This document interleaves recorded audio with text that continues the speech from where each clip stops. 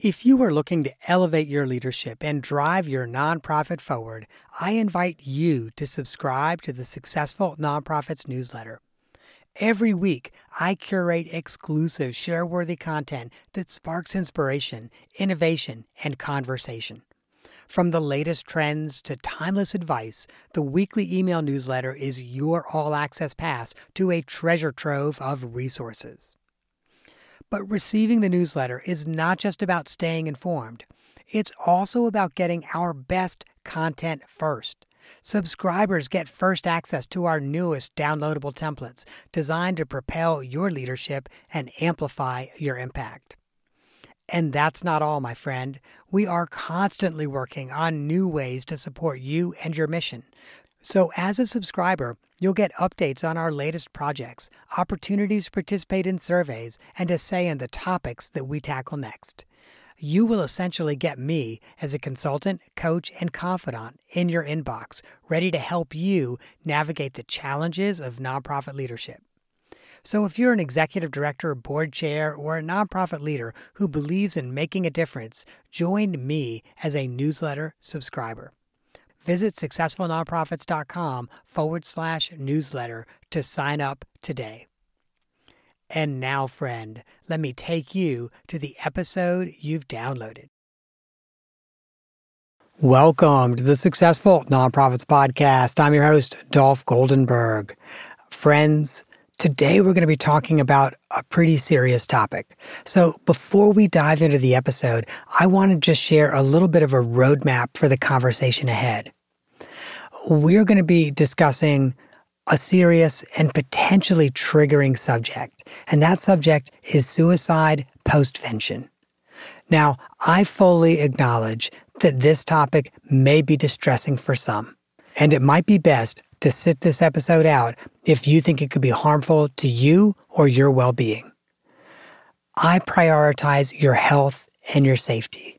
So if you find yourself struggling, or you know someone who is finding themselves struggling, please reach out to the National Suicide Prevention Lifeline at any time by dialing 988. This helpline provides free and confidential support 24 hours a day, 7 days a week.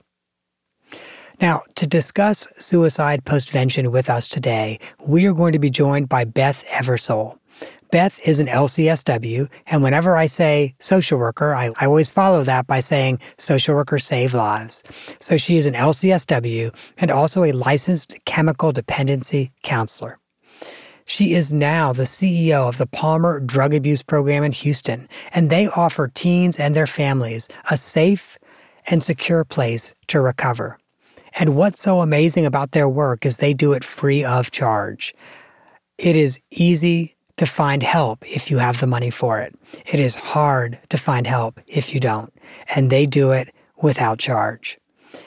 She was named one of the most admired CEOs from the Houston Business Journal and has also presented on postvention at conferences around the country. Beth, welcome to the podcast. Thank you, Dolph. Thanks for having me.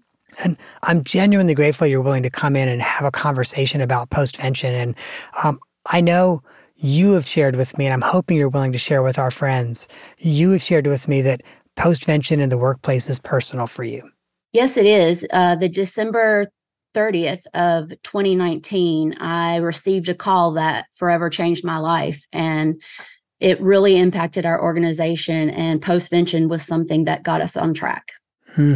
So share with us what postvention is. So postvention really are a set of protocols that provide any organization with recommendations on how to respond to suicide deaths. And it does so in a way that helps restore the function to the organization, to facilitate the grieving process for any staff and or clients, and to decrease the risk of any suicide imitation. So really, it's a protocol that helps with being a part of comprehensive suicide prevention as well. And so you've mentioned twice now it's a protocol. When you got that call in December of 2019, did you already have those protocols in place? Dolph, we had a baseline of protocols for crisis intervention. And I had community partners that were able to assist us to direct us more specifically to the postvention interventions, protocols, and the implementation of that kind of management on the ongoing process of our organization and programs. Can you share with us what those baselines looked like?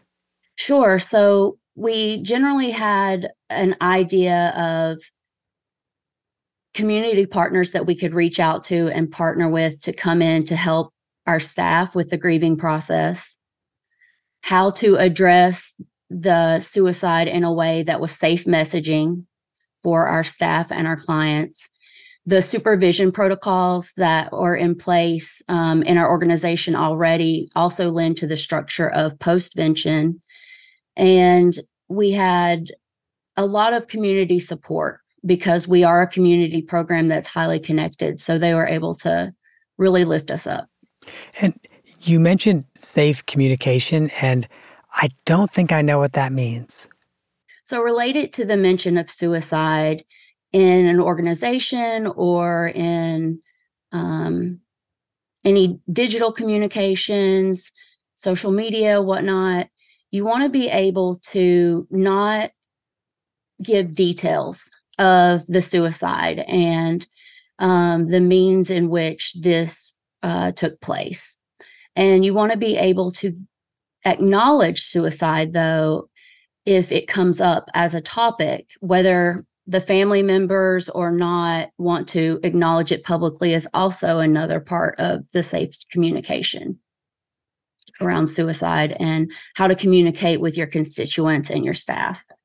And I think the reason you don't want to be giving specifics is because of suicide contagion. Yes, that is exactly right. It's really important to reduce that contagion and decrease the risk of imitation. And you also mentioned that you reached out to some partner organizations and they really helped bolster you during that time, and they gave you additional things you could do. What were some of those things? One partner that I partnered with, who is a suicidologist, Dr. Tom Ellis, he gave me the postvention protocols and gave me the management guidelines for leadership to be able to put into place. And additionally, the organizations that helped us, they came in and led some groups for our staff to be able to process what was going on with them, some groups for our clients, because we are a mental health organization, to be able to process what's going on with them and to provide ongoing support in the longer term maintenance stage. We also worked with clergy who were able to help provide any memorial services that we had. And for how long did those postvention services last? Well, I like to think of postvention as ongoing, and what it turns into is prevention. And so in our crisis response plans or any flow charts you might create, you think of the immediate as 24 hours after the crisis, 24 to 48 hours. The short term is more within a couple weeks. And then the longer term kind of would include any milestones, any anniversaries that may come up, and any attention that may be needed for staff or clients during their grieving process. And so we kept the specific supervision protocols in place since we already had them to be an ongoing process. And so I would say for a year, we very specifically focused on this particular incident, but we still have the ongoing postvention training, education, and crisis response team. And when you say anniversary milestones, I assume that does not just mean, okay, 1 year. Correct. It could be any type of milestone, such as a birthday. It could be a team project wrapping up. It could be a team project starting up that your staff member may have been on or may have been leading. And it could have been any specific holidays that come into play that would really bring up the grief and the loss. And what we know about grief is that everyone grieves differently and on their own timeline. And so suicide in our field is a career-threatening event. And so, the American Psychiatric Association ranks that type of loss as catastrophic, very similar to the loss of a loved one that's a family member. There are a couple other things that I wanted to add, which is that one study found that they estimated that 115 people each are exposed to suicide. So one suicide exposes 115 people to it. That's kind of how big the ripple effect is in this type of concern. And since knowing someone who has died by suicide is actually one of the highest risk factors for suicide, you can see why postvention becomes an integral part of the suicide prevention efforts. Mm-hmm. When those milestones happen, what types of additional services or support do you provide? We provide the ongoing one-on-one individual supervision, but we also provide group supervision, and we make sure the topic is brought up. The number one thing we don't want to do is to stop talking about the person or to avoid the grief that's going on. So we make those intentional conversations. Got it. And I know often with suicide, there's some stigma that's attached to it. There really is a lot of stigma attached to it. And what I'll say is, when we share our grief, not only is the painful loss changed into hope and healing, the pain is diminished and the stigma is diminished. And you can really honor your lost colleague or client. And that's certainly fair. And what should our friends who are listening, what should they be having their organizations do in order to put their own postvention protocols or policies in place? I would say get really familiar with postvention protocols that are for the immediate crisis response team. So you want to have a team of individuals on your staff that volunteer to be in the role of the crisis response coordinator. And you want to have people in those positions that feel they can take on the necessary steps, as well as people in backup positions. For example, in my situation, I was the colleague that was closest to the colleague that passed as the CEO and as the leader. So other folks really had to step in and take on leadership roles that I was unable to do or would be too close to home to do. Because one of the things I want leaders to remember is that self-care is a priority. It may feel like you want to take it on your own and save the organization or protect them, but it's really a team effort. So I think anyone preparing for postvention needs to remember that it's all about the team structure. Mm-hmm. So really make sure you've got that backup and a backup for the backup. Yes. And if it's an organization that's not a mental health organization or does not have expertise in this area, where can they go for help in putting together some postvention strategies? There are a lot of free resources. The American Association of Suicidology is one, and there are suicide survivor handbooks. There's an article called Client Suicide Now What? That talks to you about what happens if a client is to suicide. There's an after suicide school toolkit for schools. There are ways to respond to grief, trauma, and distress, and there are suicide U.S. national guidelines for that. And all of those resources are free and online. Nice. Okay, so we can, if you share that link with us, we can make sure we get those links in our show notes as well, so that if our friends want that information and want to download it, if we have someone who says, I really want to hire someone who can both help us put this protocol together and maybe even come back in if we need to implement it. Are there people that do that? Yes, there are. There are grief resource centers that are able to put those in place. A lot of organizations tend to have an employee assistance program, or their human resources might be viable solutions for implementing those programs and getting trained on them. I know oftentimes those EAP programs are remote or virtual programs. Is that an okay substitute, or should people really be looking for someone in their area? I think it would be great to have someone in their area because they really know the community. They can understand the culture of the organization and whatnot. So there is an organization I know in Houston that can help provide those. I'm not sure about nationally, but I'd be happy to look into that and get you the resources. And I do know I was an interim somewhere, and this was not a suicide. It was an after-hours murder in our parking lot.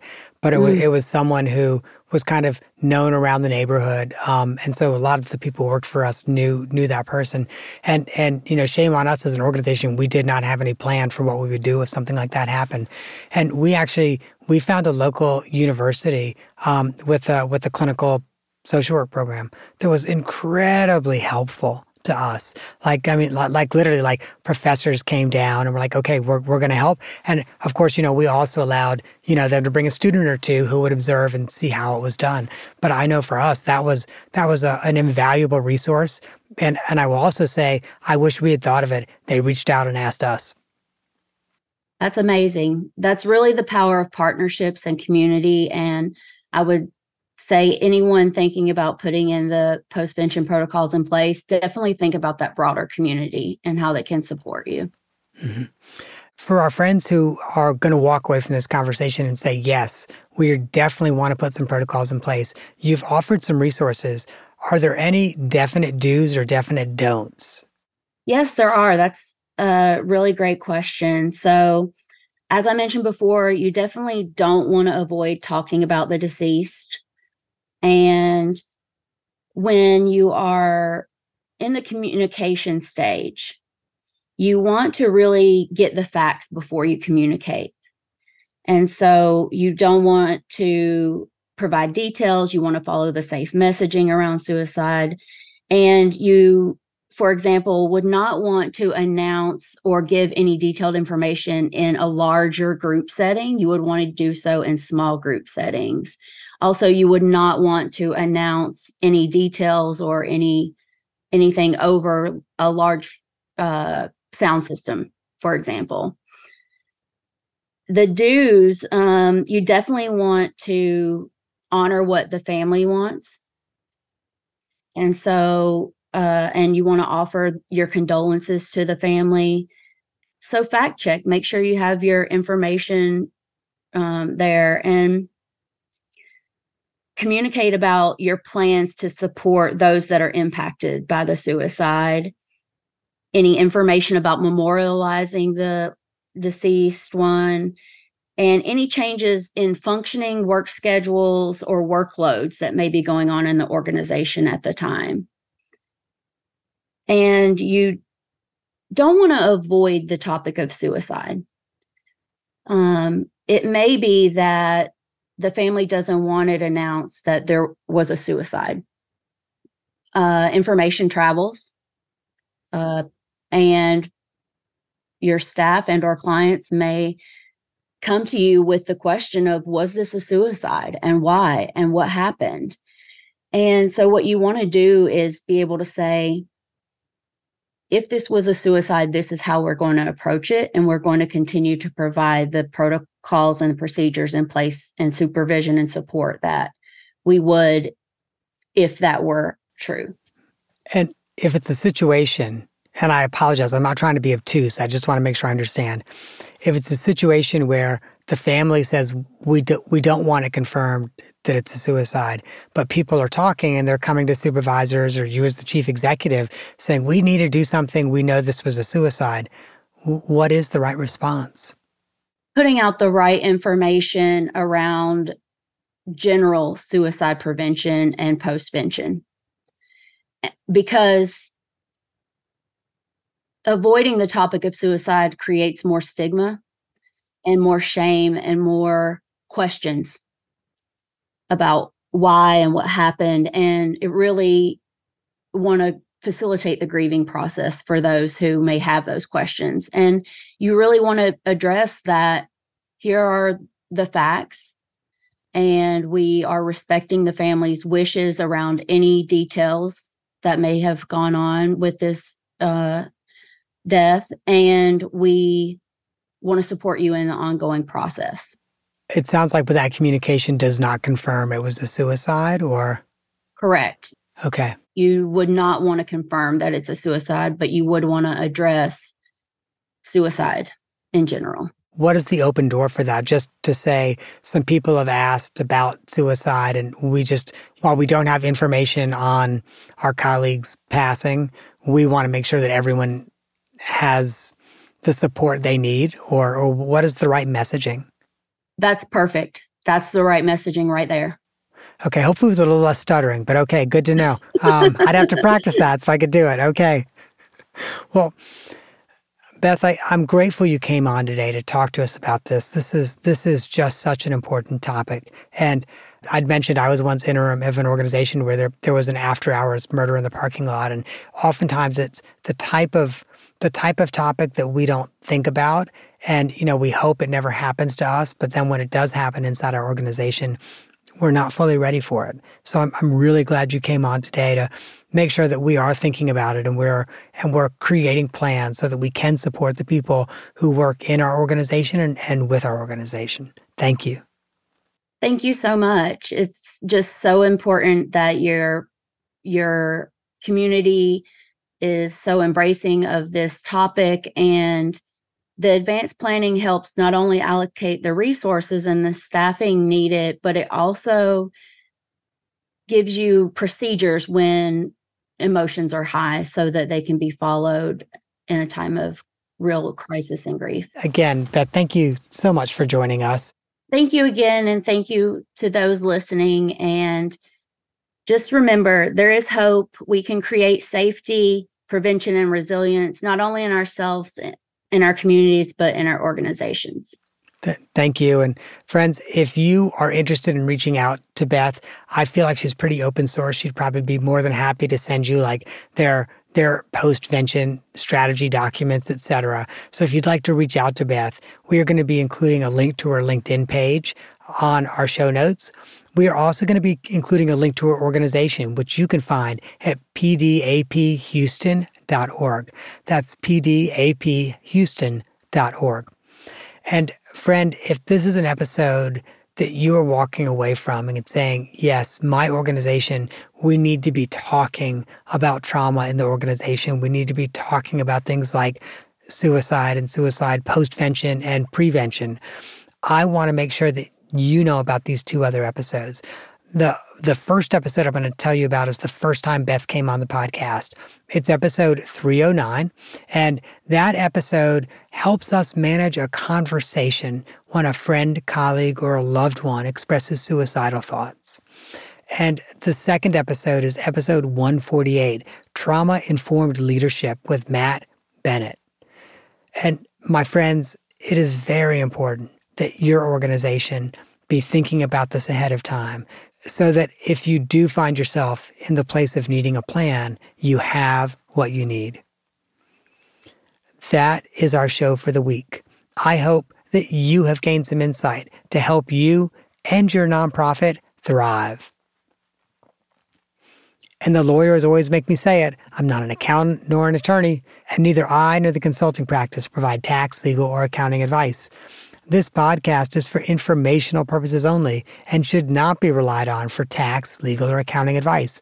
Please, if that is what you need, find a licensed, qualified professional in your area and get the help that you need.